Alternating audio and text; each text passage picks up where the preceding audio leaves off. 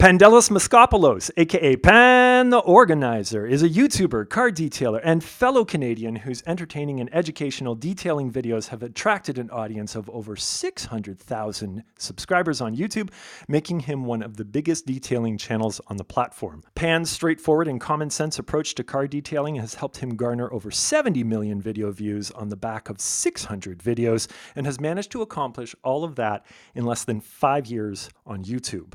It's impressive to note that Pan speaks 3 languages and produces videos not only in English but also in French, which warms the heart of every French-speaking Canadian and makes Pan's content even more unique and appealing. So, let's keep it tight, let's keep it clean, and let's say bonjour and welcome to the podcast, Pan the Organizer. That's right. Hi guys, thanks for having me. Bonjour to everybody who is French-speaking out there as well. Thanks for having me on the podcast. You guys are doing some great stuff out there. Well, we're thrilled to have you on the podcast. And the way I understand it is that you're relatively new full-time YouTuber. Is that right? Can you tell us? Yeah, that's correct. And I understand your girlfriend kind of got you motivated to start YouTube in the first place. Why don't you take us back and tell us a little backstory behind that and what it's like to be a full-time YouTuber now? Man, you guys are good with your detective work. Look at that. And I didn't even tell you this. We do our research. Yeah, I can tell. By the way, I know Chad's from Canada, but Steve, are you from Canada as well? No, I'm in San Francisco Bay Area. Oh, cool. So we got both US and Canada. So the background story basically, so actually yesterday on April 27, that's where I celebrated my 5th year on YouTube. So whoop, whoop. So going back to 2016 now, I was, of course, watching a bunch of videos on YouTube. I've been detailing cars as an enthusiast and weekend warrior for like 24 years now. So ever since I was 16, I'm now 40. And just obsessed beyond. And I had like a side gig kind of thing going with customers, and I would detail their cars. And so it was never my main job, but very, very high level interest as far as a hobby is concerned. And so my girlfriend told me at one point we were having supper at a restaurant, and she's like, listen, I've never seen anybody spend 12 to 15 hours on end in a garage detailing a car, not even taking a break to go out and pee or take a snack or anything. You just detail nonstop.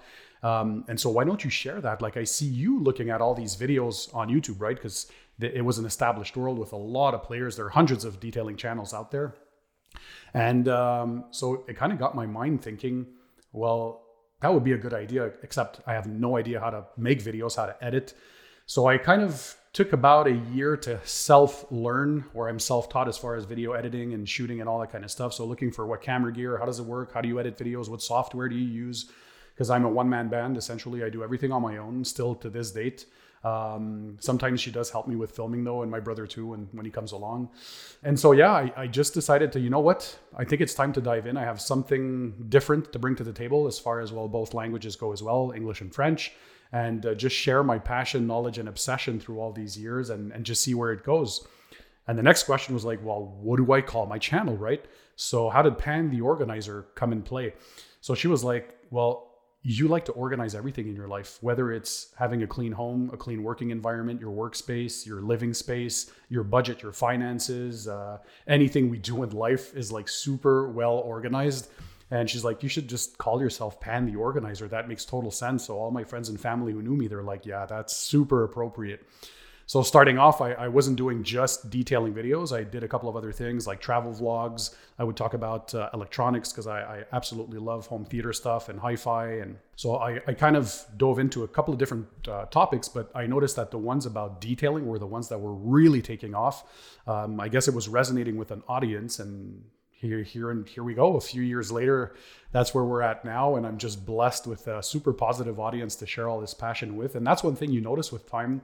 Because initially, some of my friends and family were like, why are you wasting your time making videos about detailing cars, like washing vehicles and applying ceramic coatings and all this odd stuff?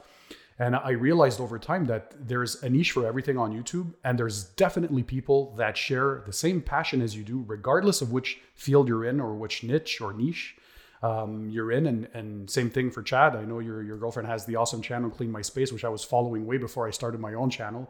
So what a role model for Canadian YouTubers. And so there's always somebody out there that has the same passion as you do for something, and you're going to touch that audience and reach them. And I think they find a safe haven where they're not judged, because they like cleaning their cars for 10, 12, 15 hours or 5 days in a row, right? And you have this community of people that you can just interact with and just share your passion with without being judged. I know a lot of my viewers, what they say is like, finally, a place where I get to be normal, right?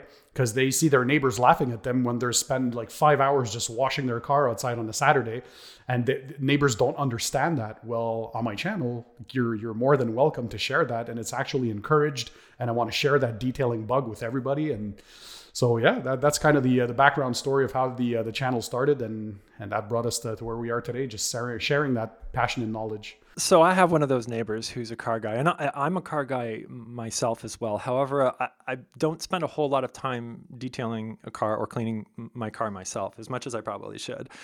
My neighbor is the opposite. It's raining today, and before the podcast, I looked out the window and I saw him cleaning his wheels, because I mean, why not? Like, even when it's raining, he's out there. Course.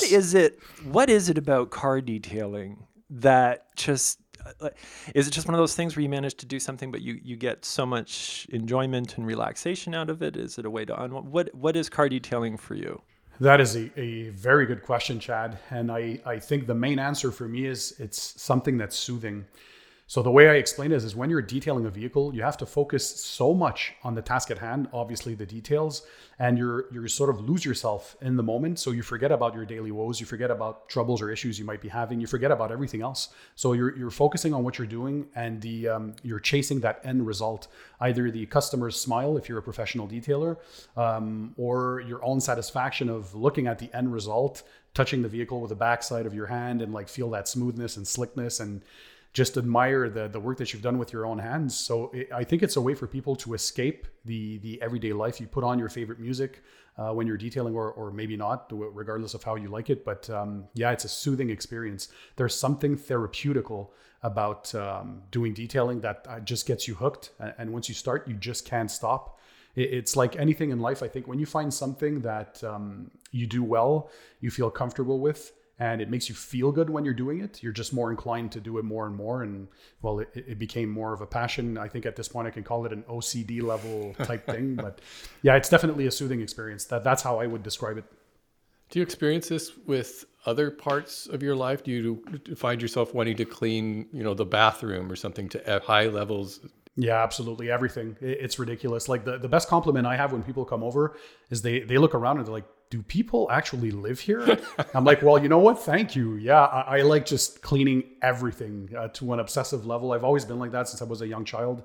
My parents never had to struggle with me to have me clean my room and stuff. I just like having a nice, neatly organized space. And the way I tell my viewers is, if you have a neatly organized life or a room or a car, or usually that means that you're headed in the right direction. And there's something about that not necessarily, it doesn't apply to everybody, because some people can live in chaotic environments and still be very successful in life. But I think for me, at least, having everything categorized, everything well organized, well laid out, well planned, a neat space to work in just helps the creative flows, the creative juices come out. And for me, helps me go forward is by having everything organized, everything nice and clean. Because for me, a clean working space also means that you have clean head to work with inside here. You don't have any clutter or chaos to work with. I don't know if that makes any sense there. Oh, it makes total sense. When I'm working in my workshop here, it's always better to come into the shop when it's already clean. I always try to make a point of cleaning it up before I leave for the day. Do you find it hard to drive a car after it's been fully detailed? You don't want to take it out and get it dirty? A lot of people say like all those efforts and then it's going to rain outside, right? And you lost all that. But I see it. I turn it around. I see I'm a glass half full kind of guy. So I see that just as an excuse if it gets dirty to clean it again. So I know I don't get mad. I used to when I was younger, but I kind of learned that, listen, Mother Nature out there has its own plans, especially where we live in Canada. It's like half of the year we're in disgusting snowy weather, it seems. So I just see it as a perfect excuse to go out there again and enjoy doing what I'm doing. And I don't get frustrated by that. One of the things I love about your channel is that it clearly focuses on car detailing, but you do still allow it to be a platform for you to kind of do what you want to talk about, and allow it to be a representation of Pan's interests, as opposed to this is just Pan's interest in car detailing. Yeah. 2 questions. A, has making so many videos about car detailing affected your interest in car detailing yourself? And also, do you have a mix or a content calendar which you try to keep a balance, or do you kind of just, put out whatever is on your mind at the time? Well, for the first part of the question, I'd say that it hasn't changed my perspective in a negative way. So obviously there's days where, because filming a detailing video is a lot more complicated than people think. So a regular detail for me, example, when I do a new car prep, so working the car inside and out, preparing and cleaning and enhancing and protecting all the surfaces, takes anywhere from 12 to 13 hours on average. And that's just the work alone. Add filming on top of that, especially by yourself. So you're always changing camera angles. You're always making sure that you have the ISO settings, the aperture, all the lighting is fine, the audio, all that stuff. It makes it very, very hard. You want to capture every angle of the aspects that you're working on. I think it's not as easy to enjoy that moment. So I'll enjoy the editing afterwards. But one thing that I absolutely love about making videos now is all the collaborations with other brands, other channels. So people I used to look up to and that were role models to me before I started my own channel. Well, now I had a chance to have them as special guests on my videos and or help smaller channels grow. That's one thing I absolutely love, is to give back. So I kind of like to act the way I would have liked bigger channels to act with me when I started. So I give that back now and help others grow. I think YouTube as a community needs positivity, and we need to help each other grow. And just the connection with brands as well. I mean, it's very rare to get the chance to meet the CEOs of these companies that you used to admire as a child growing up, or these up and coming brands as well that have a story to tell and that you want to help put on the map. So it gives me a chance or opportunity to connect with people, with my viewers, with these brands, with the people behind the brands as well. So the chemists that formulate these products, or the owners of the companies themselves. I mean, some of them are like pretty huge companies. So having the opportunity to just sit down with them and pick their brains, and how'd you start the business? How did it get to this point? Are there any challenges? Those things that I like to try and learn and apply to my own life. And so, the second part of the question was, do I plan, I think, any types of videos, or how do I plan my content? I try to plan about a month ahead of time as far as filming the videos, but for the content, I never have anything like pre-planned. I try and go with the flow, either with ideas that I think are ripe for the moment, or by reading the comments. I think your viewers often feed the future content, because they're like, oh, you should review this product, or can you please try this, or I haven't seen a tutorial on how to do this or this steps. Can you please go ahead and try that? So the majority of my content recently has been through viewers' ideas. They just kind of let you know, because they get to know you as well, and you get to know them over the years. And so they kind of get an understanding of what you're about. And then they're like, you know what, let me feed Pan this idea. And I see if the same idea comes often, well, then that tells me I definitely need to start making a video about it. So the ideas aren't planned way ahead of time, but I try to at least film a few videos to have 3 or 4 weeks worth of content, because God forbid if anything were to happen to me, or who knows, you find yourself at the hospital, or COVID. Luckily, I got no issues, but you never know, right? With life so I like to plan ahead a little bit, but not too much. But yeah, the ideas are fed by viewers for sure. They're just a great bunch that like to tell you or give you good suggestions or hints on what should be next. But you're also doing those, a large percentage of those you're doing in French. What was the reasoning behind that? And I also wanted to ask you if putting those French versions alongside of the English versions on the same channel, do you see that as becoming a problem as far as the numbers on the channel and people not watching those as much? Or would you ever consider putting that on a second channel? It's always open for debate. I speak to, I'm the only one in my space that does videos in English and French, but there are other niches, other industries in YouTube that have YouTubers do both languages. And first of all, it is the hardest thing to do. Like, people, I think, sometimes don't understand how complicated it is to make videos. So just making one video is super long and tedious. But restarting everything twice to film everything all over again in another language is just, it is crazy. So I've gotten to a point now where I can do it for every video. I try to as much as I can. But of course, the audience, like my channel, is probably 85 to 90% Anglophone. So if I'm looking at analytics, obviously the French versions get less views and less traction. However, I think it separates me again from the rest in the sense that, well, I'm the only one in the space that does that. And I think there's a French community out there as well that are longing for detailing videos. They're thirsty for that kind of stuff, and they just don't have access to as much content. So this is another way for me to say, hey, you guys are also allowed to enjoy detailing. And if you want to understand all the tips, the tricks, and the tutorials, well, here's at least my way to contribute and give you a bit of knowledge and entertainment, hopefully along the way. It's still open for debate as well. Like, can it hurt a channel? I haven't seen that as far as my numbers are concerned, because the growth has been steady. And definitely after a few years, they get to know, right? So my viewers, when they see the French version, they're like, okay, well, if I'm Anglophone, I have the English version for sure. I think more for a starting channel, it's a harder thing. Should I have done 2 separate channels? I don't know. I think to the point where mine is at now, I think it also gives visibility to the French videos. So I'll continue doing it the way I do, and hopefully people understand that I have both versions available when need be there. I can see why people in Quebec want a car detailing channel.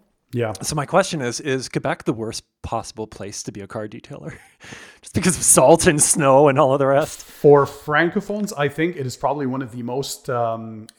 where the place in the world where there's the most car detailing enthusiasts, believe it or not, despite the weather. But yeah, it's definitely frustrating because half of the year, literally, like from end of October until even now outside, we had a few inches of snow last week. So here we are, end of April. So basically 6 months out of the year, we're what we call winter mode. So your winter tires, your winter wheels, and the car gets dirty. It's either snowing or sleet or hail or rain or who knows, and muddy circumstances. And not everybody has a garage, or if they do, not everybody has a heated garage. So that definitely adds to the challenge. But I think for the times where it is nice outside, yeah, a lot of people just love being out there and cleaning and washing their cars. And there's a sense of pride, but definitely we have a challenge as far as the weather is concerned. I wish I was in California or the nicer places in the world to be able to like enjoy this all year long. I think that you have reached a rite of passage on your YouTube channel because you generated a little bit of controversy recently. And I don't know if this is just a guy who seems to just have a beef with you doing sponsorships or what the deal is with that. But congratulations, you are officially a YouTuber now. To have the drama. Once you have drama. I was hoping to avoid all of that. So in 5 years, it's like one of the first times. You've arrived, Pan. There's drama in every niche of is there YouTube, yeah it seems like. Yeah, but it's so sad. Tell us about that and yeah. How I think you handled it pretty well. Thank you. Yeah, it was a very sad situation. Essentially, there was a smaller channel in the niche that decided to come out with a video to apparently expose me on something that, well, there was nothing to expose. So the gist of it was that apparently I was not disclosing sponsored content to my audience. And in my dealings with a brand for a collaboration on a potential sponsored video, they revealed a private email between the two parties, so between myself and the brand, disclosing the amounts I was requesting for sponsored content, which the email was strictly confidential, and that was written in the email. So yeah, they opened themselves to legal actions, but anyhow, I digress. So the initial video came out, and so I had a lot of people talking because obviously the title was very dramatic. Pan the organizer exposed, caught red-handed. And I was looking at that and was like, wow, really? Like after all these years, I've always been transparent, especially with sponsored content. I follow rules and regulations. I disclose it in the video. So at the beginning, I also talk about it, and it's in the disclosure in the description under the video. And my audience knows that. So, and they took some clips of the emails that were exchanged between me and the company, but they only took a portion of that tried to vilify me, and they tried to make the company look as they were honest, right? They would never accept a payment for a video. And I let it simmer for a few days because I never want to react out of emotions, but I'm like, you know what? Just for the respect I have for my audience, I will do a response video and I'll give the truth. So without naming the company or the YouTuber, I decided to not stoop to their level. I said, listen, guys, there's basically a smaller channel out there that is trying to defamate my reputation and to slander my integrity. And so I'm going to give the facts. So I shared the portion of the email where that brand actually was the one who proposed a commission-based revenue and who wanted to offer an amount, right, for the partnership. So I'm like, if you do not have all the facts, guys, you can see how this drastically changes the outlook on the situation and how it changes the narrative. And so this backfired big time on that channel and that brand as well. So my viewers went like crazy to the point where the channel had to take down the video because they had noticed now that they had done false accusations. It was very unfortunate that it had to happen the way it did, because again, I'm a super positive guy. I tried to make the best content possible, but what came out of it was tremendous support from my viewers. I mean, my video got 110,000 views already in just a week that it's been out. Like you probably saw, right? The support was tremendous. And they were right behind me, and I got like major calls and emails and just messages from the brands as well. They're like, Pan, we have your back. You've been doing the right thing since the beginning. You helped a lot of us just grow as far as brands, or even people in my audience, which was touching to me or moving, was like, listen, you gave me the passion and the knowledge. I started my business because of you. So I have like just thank yous to give you. And if you made $1 million this year on YouTube, well, I hope you make $10 million next year. Yeah, what's your guys' input on YouTube drama? Well, Steve, you would know a thing or two about woodworking drama, wouldn't you? I think that it's just one of those things that, every YouTuber goes through that at some point or another. And I think that we all kind of usually can just emerge unscathed. And I think that, you just took the right tack to all of that. And so that's all you could do. It must have been great to also see some of the other car detailing YouTubers come out, put videos out there that to really show their support. Yeah. You basically got a hashtag trending for a little while there to like, I support Pan or whatever it was, but that was really great to see. And that's what this community is about. And that's also what, that's what people are willing to do to go out and support you and stand up for you, because this is the way that you did decide to approach it. So well done on handling it very well. Thank you. I know as soon as I see a video from Pan and he's sitting in his green chair, I know it's a serious subject. Yeah, the last time was during COVID, right? When COVID started, right? My video was entitled "We Need to Talk" or something like that, and I just decided to talk about COVID and what was going on, and yeah. So I'll parlay that into questions about YouTube. Are you a thumbnail person? Do you put a lot of thought into your thumbnails, and do you dove in over like, oh, which one is the best? So what does your thumbnail process look like? Absolutely. For the last 9 months, actually, I hired a professional graphic artist to do my thumbnails, because I do believe that, thumbnails is your first entry point, right? For a new person that has never discovered your channel, the only way they have to see is your thumbnail, your title, and maybe the description if they get that far. So if it's not interesting or it's not eye-catching, people just might not click. You might have the best content in the world. You might be the best detailer in the world, or whichever niche you're in, the best at. If your thumbnails don't attract viewers' attention without being clickbait, it's going to be hard to get that click-through rate or that CTR. So yeah, I used to do that on my own, and it would take me hours and hours, and I'm by no means a graphic artist. And so I hired somebody to do them, and he's doing a fantastic job. And I think that really helped. I saw the difference in the CTR, so the click-through rate, just because they look more polished now. And so I basically take a few pictures on my own. I send him the pics. I tell him what I'm looking for, but I still like to give him full creative content. He kind of knows what my channel is about now, kind of got the idea of the type of person I am as well and what content I put out. And so I give him the big lines of what I want or what I'm looking for. And I just let him give him a free rein on what to do. And then he sends me the end result, and I kind of approve and then use that. So that's been helping a lot, because a lot of people say you should invest a lot of time and energy as a YouTuber in your thumbnails, at least 15 to 20% of the total time spent on a video. And I fully agree. Like that is a key moment. It's kind of coming down to that, where that's the reason why people click on a video. It's like the main thing. Absolutely. Yeah. I remember Casey Neistat being perfectly honest with it. He was like, I don't get, like, even if, like, I just want you to click, and then you'll decide whether you want to stay or not at that point. But the objective is for me to get you to click. And if I disappoint, I'm sorry. But most of the time I do my best to make sure that, the content that follows is going to be worthy of your click. So many of us had Casey as an inspiration. I mean, he was like probably the world's biggest and most known vlogger. I think he was the originator of that style of videos. And I remember just looking up to him and being like, especially when he was doing it for 2 years in a row, those everyday vlogs, you kind of felt that you were a part of his life. And he was just skateboarding sometimes to go and get juice at a local juice shop. And he made that so interesting. So it kind of motivated, I'm sure, a lot of people to start YouTube. He motivated me to start YouTube. He was one of those there that decided to tell me, you know what, I think it's time. There's something there. There's something cool about YouTube. And he shares what he's passionate about. And well, why not I do the same thing? Now, the car detailing space is really full right now, and there certainly seems to be a push towards the ultimate disaster.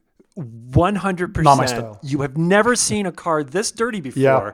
It's illegal how dirty this car is. But those generate a lot of views. Yeah. How do you steer clear of that? How do you not get lost in those trappings?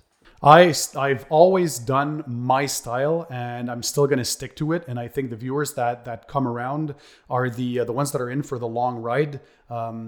Speaking to owners of some of those channels, like they do get crazy views, but it's more an instant gratification kind of thing more than people being there for the very long term, because essentially it's the same thing time and time again. Not to knock what they're doing some fantastic work and they get the millions of views and the crazy growth, but I think it's a trend. I'm not sure it's going to be there in 5 years, so there's something going on now, and you can tell because even the smaller pop-ups that do the same thing, there's many copycat channels. They all have that same high view velocity, which you're like, well, you just started on YouTube. How is that? So there's definitely a trend right now. But again, not to knock what they're doing. It's a lot of hard work, but it's basically the same recipe. So it's a very disgusting looking car, and it's just you're washing it. So that's not really detailing as far as we're concerned. The ones who do more detail oriented videos. So detailing for me, the definition of that is a tutorial to learn how to do things. So the person at the end of the day, when they watch your videos, they have to understand the process, learn which products you're using, why you're doing these steps to go ahead in their own homes and then emulate that process. So if you're taking away things from watching a video, as far as knowledge goes, that's what detailing should be about. So going to the fine details, enhancing, protecting. So those disaster detail type videos, disaster washing, they should be called. Basically, it's always the same thing. A crazy, disgusting car. They just wash the vehicle. After pressure washing, 90% of it's already clean. And then they tackle the interior, but that's pretty much the extent of it. So to bring it back to a reasonable state. But after 24 years of detailing myself, I used to do those disaster details back in the early days. So washing cars for $20 and they looked horrible. Now I focus more on high-end details. So the higher end new cars. So I do new car preps. That's what I like the most because I like new cars. I like new tech. I like looking at the new vehicles, the new models that are available, and basically enhancing what they already have, making it better than new, but mostly protecting it for years to come. So because it's the second biggest expense in the life, right? After a home, typically for people, a vehicle. And it's an outright money pit and it is a depreciating asset. So the best you can do at least is to help slow down the depreciating factor as far as the looks and cleanliness go by protecting all the surfaces and just enjoying doing the upkeep and maintenance of your vehicle while you keep it to increase its resale value, so on and so forth. So for me, detailing is all about the value. You should get something out of watching that video more than just satisfaction and entertainment. So I think when you attach entertainment, just like Casey Neistat or those dirty car washes, it's definitely meant for entertainment. So entertainment equals views. And obviously that drives a lot of people wanting to click and watch the videos because the thumbnails are very catchy, right? The most disgusting detail ever, the most filthy, vomit, puke infested car. So obviously it's going to pique people's interest. But detailing, for the ones who do detailing videos, I look at my buddy Larry from Ammo NYC, who has 1.8 million subscribers at this point. Myself, Obsessed Garage. There's a lot of big channels. Brian from Apex Detail. A lot of very good content creators that do great things. There's Car Cleaning Guru in the UK. So those are detailing videos. You understand how to do things. You learn how to do these things. You get tutorials. You get product reviews, equipment reviews, how to build your own detailing arsenal. So you kind of get to take this knowledge, bring it back home with you. Either you're a professional, you bring it back with you in your business to help augment your detailing game, or if you're a weekend warrior or a car detailing enthusiast, well, you just learn a bunch of stuff that you can now do and get to enjoy or have a better understanding of how things work and why you do things. So that's detailing. So I'm going to keep sticking. I did 1 or 2 for my viewers' enjoyment just to see how they enjoy it. So some of them did, but I think they understand that I'm going to keep sticking to what I'm known for, and that's making detailing reviews and detailing tutorials. You just bought your dream car too. Oh boy. Congratulations, by the way. Thank you. Is it, settle the debate, is it Porsche or is it Porsche? And do you detail a brand new car like that? So yeah, it was a lifelong dream that came true. Like ever since I was a young child, a young kid, I was just dreaming of owning a Porsche. So my Austrian and German viewers often like to remind me that it's Porsche with an A. I know a lot of us North Americans like to call it Porsche, but apparently it's Porsche. And so from Deutschland. So yeah, it's a 2021 brand new 911 Turbo S. So the top dog in the 911 range right now, one of the quickest production cars. I couldn't get a 911. I couldn't just get the regular 911. Save yourself some money. That's what people say.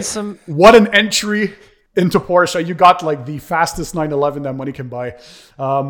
It's and if I could just interject here, that video of you was emotional. You got emotional looking at that car for the first time. I watched it several times. Seeing you start up and you buried your face in your hands when you heard the sound. I tried to hide it, but the guys were all over me with their cameras because I had hired a crew for that. And in the end, they're like, you know what, we're going to do it, because I gave them full creative freedom for the editing portion, and they're like, no, we're gonna put it, man. This was like true, genuine tears. It's nice to see a grown man cry for something that he's worked so hard for, and it like people like to tell me, is that YouTube that brought you there? No, unless you have millions of subscribers, YouTube doesn't get you to that point. It's what I like to say is I'm 40. Well, it's 40 years of making good decisions, having a good job, the investments in the financial markets that went super well, and a bunch of other stuff that I did in my life to get me to this point. But yeah, it's been a blessing. Like I've been dreaming about a Turbo or Turbo S all my life, and this car is just bananas. And on the point of, am I happy? Absolutely. And that's why I wanted to share that video with my audience of me having that delivery experience. I'm like, this happens once in a lifetime. I had, for the first time ever as well, my girlfriend present with me and my brother for a delivery. And I'm like, I got to share this with my audience. So instead of me focusing on all the filming and all that stuff, I just hired a professional team to follow me around for that day. And I'm happy I did, because it'll be a souvenir that I'll have forever. My brother was absolutely ecstatic that he got to share that moment with his bigger brother, and my girlfriend as well. Like she said it in the video, hard work. I mean, and I totally am a firm believer that if you work hard and you keep your dreams going, anything can happen in life. And regardless of what level it is, like every car guy, I think, has his dream car. It doesn't have to be a Porsche 911 Turbo S. Whether it's a Honda, a Toyota, it could be a Lexus, a BMW, it doesn't really matter. I think any car guy can relate to when it's that special moment of you taking delivery of your brand new car that you put your blood, sweat, and tears into. It can bring anybody to tears. Even in the video, what was funny is the viewer said, I can't believe you said that in front of your girlfriend, because I said, it's the most beautiful day of my life, right? But she totally understands and supports me. And should you detail a brand new car? Absolutely. And I made a video last week about that, actually, because it's one question that pops up a lot, especially from new subscribers on my channel, is, well, I just bought a new car and it's the best it could ever look, right? I don't have anything to do on it for the next few months or weeks. And it's quite the opposite. So, and the reasoning behind that, I gave the explanations. Again, I think when people understand the reasons why, they're more inclined to go ahead and do the tasks afterwards. So basically, a brand new car, when you get it from the factory, well, at the factory itself, first of all, there's a lot of quality control. So there can be some little paint nibs from the paint process that need to be corrected, or minor defects, swirls, scratches, and they're going to use orbital or water sanding or some rotary polishers to correct that, which can create holograms and finer scratches on the paint. Then the vehicles are transported typically by truck, by train, or by boat. So they're exposed to the elements, they're exposed to rail dust, to brake dust, industrial fallouts, tree sap, acid rain, you name it. Then being transported by boat, they arrive at boat docks. They can be left there for weeks or sometimes months. Same thing at the dealership lots when they're left in parkings for sometimes weeks, again, many, many months over the different seasons. And then what we call dealership installed swirls. Unfortunately, pretty much all the car dealerships have very, very poor levels of preparation. They only have people who are not fully trained. They're not real detailers to go through the quick prep. So the vehicle just looks good from a few meters of a distance when you're taking delivery and off you go. So they'll use cheap waxes just to make it glossy for a few days, or they'll use the same dirty water for the 20 cars that they're washing that day, which is horrible, and just poor washing and drying techniques in general.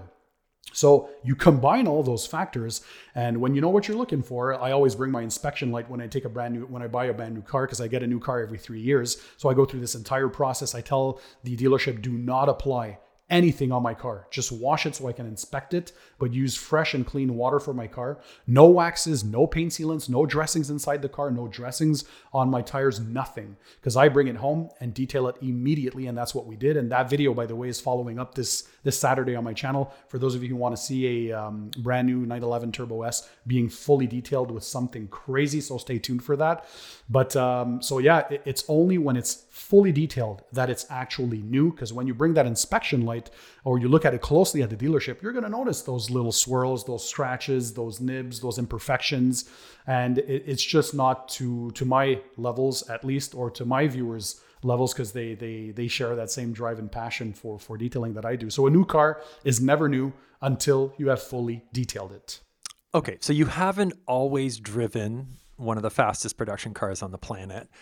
No. Let's quickly. But always good cars and fast cars, but not to this level. So let's do a Coles Note version of your history of cars. Go ahead. All right. So before the 2021 911 Turbo S from Porsche, I had a 2018 BMW M550i. So that's a 4.4 liter twin turbo V8. That one has 460 horsepower and 480 foot-pounds of torque. It was a beast, quarter mile in 12.3 seconds, 0 to 60 miles an hour in under 4 seconds. So until I got the Porsche, that was the quickest car I had ever owned. And so it was a beast. I brought it to the track. You took it to the track, didn't you? Yeah. I like drag racing with my cars. And so before that, I had a 2015 BMW 435i xDrive Grand Coupe M Sport. That's a mouthful. So that was a 335 horsepower car. Again, high performance, very good looks. Prior to that, I had a 2013 Audi S5. So that was a supercharged 3-liter V6, 333 horsepower at the time. Beautiful interior. Of course, the S5 is a classic coupe. That look, that sporty look, and that luxury and comfort. That's one common theme is comfort, luxury, and performance throughout my life. Before that, I had a 2009 Mazda 6 GT. That had a 4-cylinder engine, and if I remember correctly, 170 horsepower back in the day. Before that was my first brand new car that I bought myself. That was a 2004 Nissan Sentra SER Spec V in volcanic orange color. That kind of got me into the detailing scene, because I was doing a lot of Nissans for my car detailing my car forum, which was called the Nissan Performance Club back in the day as well. And then before that was my first car ever. That was a gift from my parents when I graduated high school. So it was a 1990 Toyota Tercel DX. I absolutely love that car. I brought a lot of personal touches. I was a lot into car modding in the time. So for that Toyota and the Nissan, a lot of mods. The Nissan had made a lot of magazines. I had competed for the Iasca Challenge for sound quality. So I had a crazy good sounding sound system inside there. I had won the world championships in my category in New York in 2005, if I remember. So I was into the Fast and Furious years, those early 2000 years. And so I loved modifications. And now I just buy higher performance cars, and I just keep them stock. Is the modding kind of falling to the side? Mostly, I guess, because car brands are basically building their cars to look like people were trying to mod them back in the day. But I, quite like you, especially in the 90s, had a trunk full of speakers. I had no space in my trunk for anything else aside from two 15-inch Rockford Fosgates. Rockford Fosgate, yeah, that was my first Rockford Fosgates, yes. And like an Alpine amp, and you screwed it on top of this big box, and then you put it in. So that used to be the thing. We used to just drive up and down, and you did nothing aside from roll your windows down and make your license plate rattle with all the bass. Yes. And anger old people who waved canes at you. what is that still around? Is it more about quality as opposed to just like quantity of sound? What has happened to that kind of space, the whole car audio space? Well, I'm not into modding anymore, but I think from seeing what my viewers have to say, I think modding is more to do with the age group.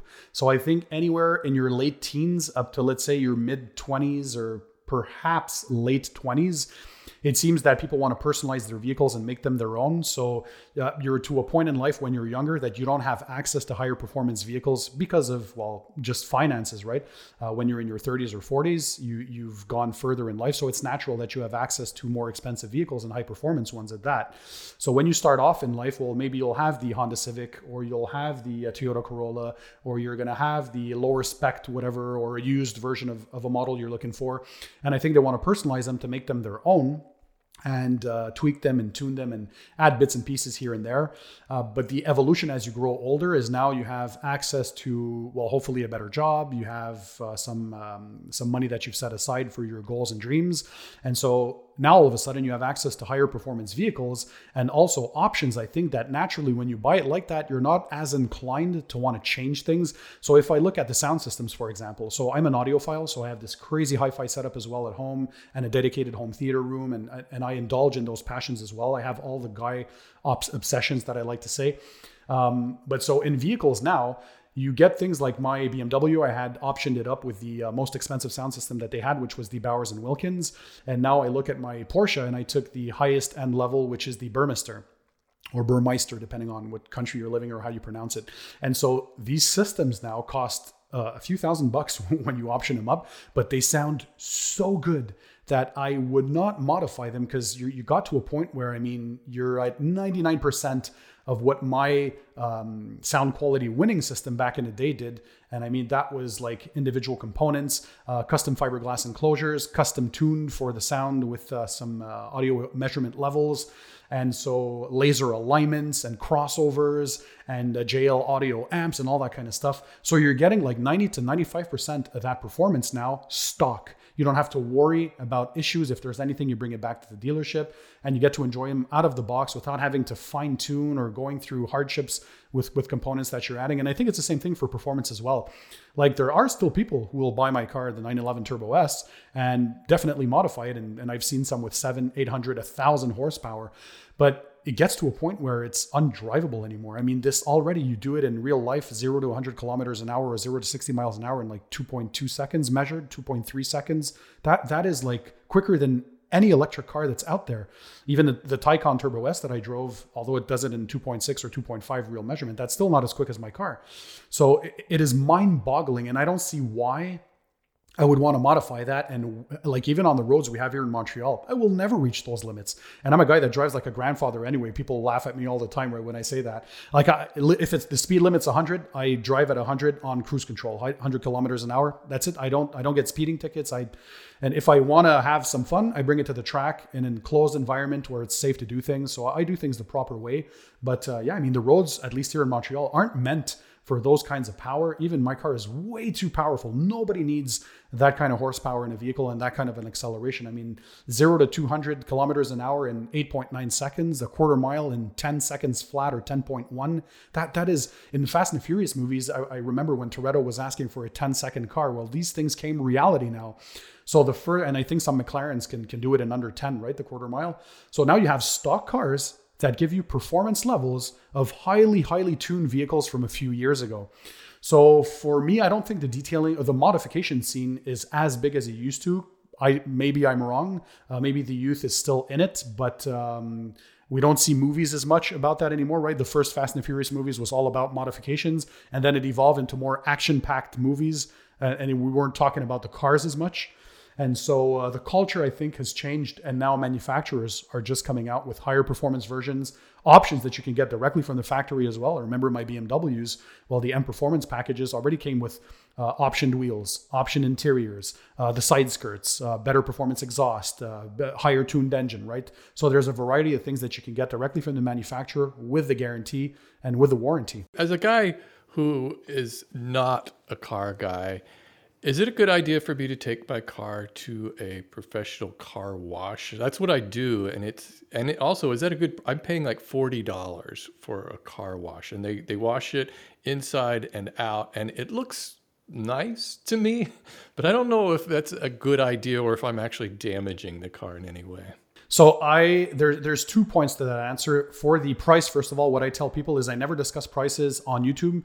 The reason being because the main reason, geography and location. So the same job in Los Angeles will not cost the same as it does in Ontario or as in Quebec or as in Paris or in Australia. So the location has a lot to do with it, the detailer's experience, the quality of the products used as well. But location is a big one. So it's very hard to compare. If a person says, well, this guy quoted me $1,500 for the ceramic coating job. Is that a fair price? Well, if you live in New York or Los Angeles, that's actually a cheap price. I've seen coatings go for upwards of $3,000. So, and in Montreal, I don't know, maybe it's 2,000 Canadian dollars, which is what, 1,500 USD? Yeah, the place I get my car done, a full detail there is on a large car is $500. So that's like $650 Canadian. Are they applying a ceramic coating or a wax? A wax only lasts 2 to 3 months. A ceramic coating is a multi-year, semi-permanent level of protection that asks way more hours to be put in curing times and all that kind of stuff. So the price varies differently.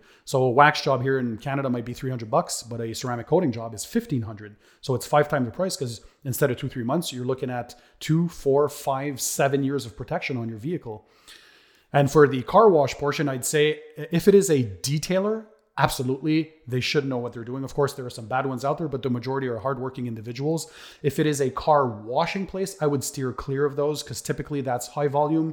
They don't use proper washing and drying techniques. They'll have the same dirty bucket of water that they'll have for 20 cars. So any high volume place, I would stay away from. Any place that is an automated car wash as well. That's another question I often get. Those big brushes, like those ones you drive your car through. Horrible damage to the vehicle. I kind of thought that this can't be good, but I always loved, as a kid, I loved going through those things. They were fun, you know. It's like sandpaper. Well, exactly, because it's those brushes, those nylon bristles, they're like abrading the surface. So they're going to create swirls and scratches. And even if you have a ceramic coating, it's still going to destroy that over time. And even the touchless car washes, those are still not good because they use high pH or high alkaline soaps. So that will strip away any waxes or sealants. So all that hard work you did, it's going to remove that over time, make the clear coat look dull and faded over time as well. So they use very caustic ingredients or chemicals, and that's not good for the vehicle in the long run. So either do it yourself or bring it to a car detailer. I'd prefer somebody have their cars professionally detailed once a month, then go to a automated wash or a high volume car wash 4 times a month. You're doing yourself a disservice by using those services. Might as well do it less, do it right, and bring it to a professional detailer if you can't do it yourself. What would you suggest people do where I live? We're in a drought, and now they've just, as of last week, issued new water restrictions where you cannot wash your own car in your driveway because the amount of water that's just going down the gutter. Yeah. Well, there are alternatives. Again, they're not, the best way to wash a car is still always going to be using the 2-bucket wash method, or in my case, what I like to teach my audience is 3 buckets. So 1 bucket for the wheels, 2 buckets for the paint, one with clean solution to rinse your midden, and the other one with the sudsy, foamy, soapy solution. But I understand that there's many countries out there with water restrictions, or just you live in an apartment and don't have access to free flowing water. So the alternatives to that are twofold. You have one which is called the rinseless wash and one which is called the waterless wash. Now the rinseless wash is the better of 2 options because you still have your gallon of water. It's just you don't need to rinse your vehicle. So the rinseless wash uses a proprietary polymer type cleaner. So it's not a soap, so it's a polymer. And it has Zwitter ionic particles in it. And that, in a nutshell, for those chemists out there, it means that it's neither positive, neither negative charge, but basically it encapsulates and lifts the dirt particles off the surface and allows you to wipe them away with enough lubrication to not damage the paint. And if you do things right with the proper tools and techniques, I have tutorials for that on my channel as well. You can get away with just your 5-gallon bucket of water, and you don't need any water to rinse. There's no water going away in the gutters, so that's or in the drains, and that's an easy way to do things and still follow regulations. Now, the last option, which is the less desirable one and only recommended on very lightly dirty or lightly dusty cars, so not on those disgusting dirty cars, is what we call a waterless wash. So the name says it, you use zero water. So it's basically a spray product that you're spraying thoroughly or heavily on the paint surface, and that acts as a lubricant, and again has emulsifiers in it and a bunch of chemicals to help lift the dirt off the surface. And you're going to, in a swiping motion, use many different microfiber towels to lift that away. But that is not as efficient because you still have chances of scratching and swirling the paint. So for enthusiasts, we never do that. Then go see a professional. But if that's something you say, hey, listen, I don't need a showroom finish. I don't need a museum car finish. My car is not it's a daily driver and I don't really care. I just want it clean from every now and then. Well, you have that option, and with heavy water restrictions, to have that waterless wash. So you spray on, you wipe off, and it cleans the surface. But again, should only be done on lightly dirty cars or lightly dusty cars. Anything beyond that, use traditional wash methods or go see a professional that has the facilities to recuperate the dirty water and that can properly dispose of wastewater. I have one more question about my truck that's been driving me crazy for a This was the whole reason why we have you on the podcast, by the way. It's just so that Steve can get free detailing advice. Answering questions. Why is my dashboard sticky? Is it ruined? And it's because and when I took it to the car wash, the guy, when he came and gave it back to me in the interior, he says, hey, it's all sticky. He said, it's melting. Is that right? Is it melting? And is there any way of fixing it? It's hard to say from a distance because I don't see the vehicle, so I don't know what was put on there. But on new vehicles, what happens is a lot of those plastics have chemicals in them, petroleum distillates, and a bunch of stuff. And as it cures, it evaporates. And there's a lot of things like glue and a lot of that chemical smell. I love a new car smell, but a lot of people don't. It gives them headaches because there's a lot of fumes and gassing out phases from those textiles and fabrics and plastics and rubber inside the cabin that still go off for about a month or two after you purchase that vehicle. And they can eventually redeposit themselves on the surface. And that sticky part is those chemicals that eventually bake and cake and accumulate dirt and grime. And so they act kind of like an oily situation where they're going to trap those dirt particles. And over time, it feels like a gritty surface or that sticky, gluey surface. It's awful. So yeah, that's why it's important to clean the surface when you get a brand new car and protect it, right? So you want to protect, especially in warmer climates with exposed to a lot of UV rays, against fading and cracking. So you're going to use a UV protectant, so an interior dressing. If you have leather, you're going to have a leather coating or a leather sealant, again, to protect against fading, damage, cracking, dye transfer from your jeans, or friction damage from coming in and out of the car. But the more you clean and protect your surfaces and then from then on do regular maintenance, the less chances you have of these things happening.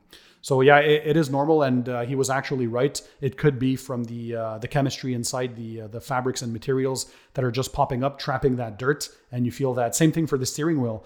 Often when people say, my steering wheel looks oily and shiny and glossy, and it's like sticky to the touch. Well, yeah, because all the dirt and grime from your hands, even though you think you might have clean hands, well, over time that accumulates. And clean leather is always matte looking leather. And when it's glossy or shiny, that means that it's dirty and it has your bodily oils and fluids on it. So you have to clean the leather first with a pH balanced leather cleaner and then protect the leather. And regular maintenance prevents that from happening. So all the surfaces have that. And if you don't maintain them, well, yeah, you're going to get that sticky, dirty appearance or fading and cracking or God knows what over time when it's exposed to the elements. Does a new car smell from a Porsche smell better than a new car smell from another car?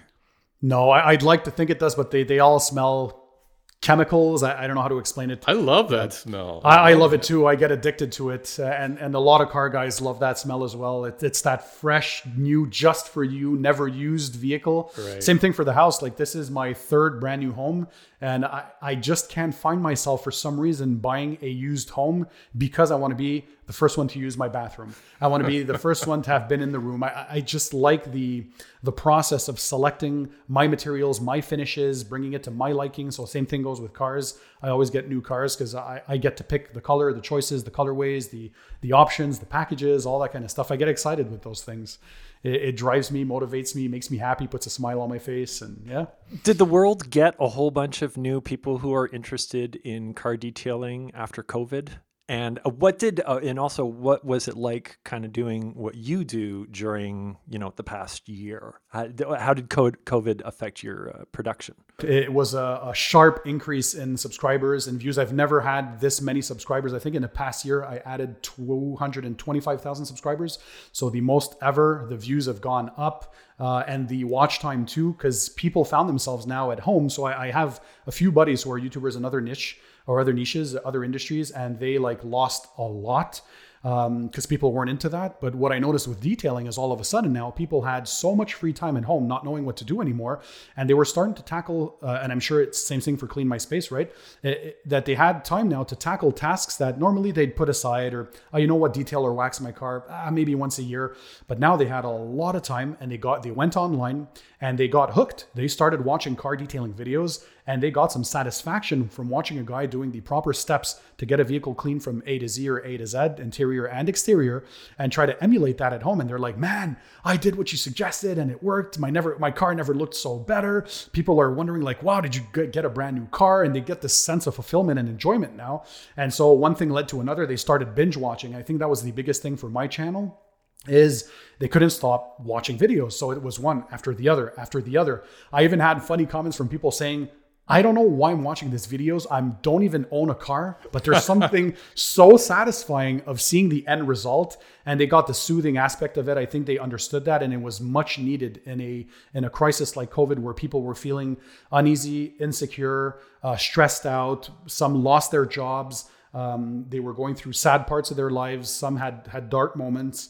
And so all of a sudden you see this bright light from a few channels that give you a sense of fulfillment, because when you accomplish a detailing task, there is definitely instant gratification because you see the end result. It's right in front of you for you to see. And so they focus their energies once again on that soothing moment, and for a brief moment in time forgot about their daily woes, forgot about the crisis, forgot about the news just hammering you constantly with negativity about COVID this, COVID that, the economy is going to hell, everybody's losing their job and people are dying. And so people needed positivity, and I think they turned to YouTube to try and find some of that positivity. And yeah, so in my case, I definitely saw tremendous traction for the channel, and I'm happy for that. So I gained a lot of new followers and people who got the detailing bug. Your optimism is infectious, and I can see why a lot of people turn to someone like you for that during this time. But the flip side of that is that you're the one that needs to go out and offer that to them. What is it for you? What provides you a break from car detailing and YouTube? What do you do to detach from all of that when Pan needs a break? So the answer is going to be funny. It's twofold. First part is more YouTube. So how do I relax? Even more YouTube. So I'll watch what everybody else in my space is doing every single day. That might sound crazy, but I want to stay aware of the trends. I want to see what's going on. Is there a new product that I need to test? Because a lot of people have access to this new brand or this new product. Maybe I've never tried it. I've never experienced it myself. There's maybe a new technique that's out there, because there are a lot of professional detailers that have their channels as well, and they share their tips, their tricks. There's enthusiasts as well that share their own stuff. So I like to see what's going on and help encourage my fellow YouTubers as well. I think that's important. So I'll drop a comment every now and then and keep doing what you're doing. I love what you did with this video or that video, because I think the good thing about spreading positivity is that if you infect people with that as well, more and more people are going to be like, you know what? It's time for me to smile as well. It's time for me to share that love. It's time for me to share that passion too. And the other portion of how I escape is either I go wash my own car off camera.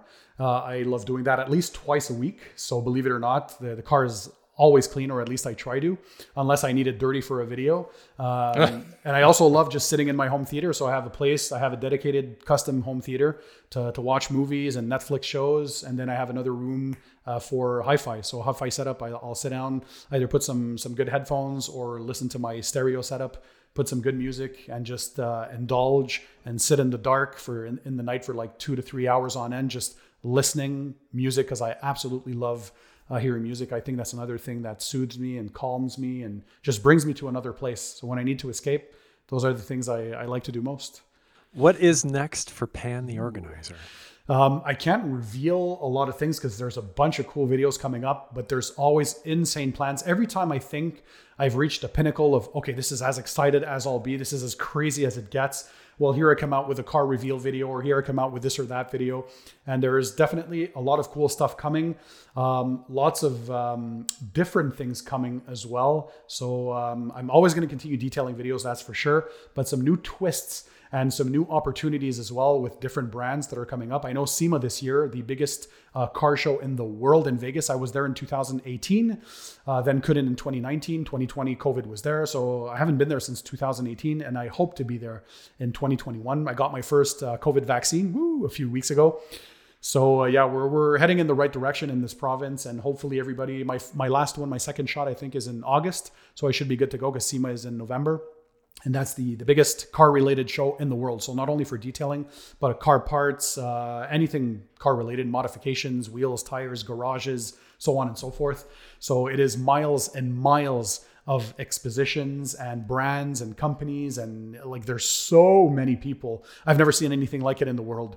So yeah, lots of travel opportunities. Hopefully, with COVID slowly getting behind us, I'm praying for everyone out there and all the countries to just go forward and have this bad memory behind us. It seems like it's never ending. We've been in this for already over a year, right? And so, yeah, there's a lot of crazy content. The ones who are waiting for surprises, they're going to be happy to see my videos in the coming months. Well, Pan, I want to thank you for taking the time to chat with us today. And I wish you all of the success in your channel. Thank you, guys. I appreciate it, man. It was, I can't even believe it's been more than an hour already. Time flew. You guys are professionals. Thank you. And thanks for giving me this platform and opportunity to talk about my passion and what I like. And you guys are doing some great job. Keep doing what you're doing as well. Keep smiling. You were super positive, and big thumbs up. Happy to see that there's some very positive people as well on this YouTube space. Yeah, and if you're listening to this and you would like to learn some more details about the finer details of detailing, subscribe to Pan the Organizer on YouTube. And if you enjoy Chad and Steve Have a Podcast, please take a moment to rate this show and leave a review over at Apple Podcasts if that's where you're listening. And you can visit our website. We have a brand new website over at chadandsteve.com. Thanks for listening, everybody.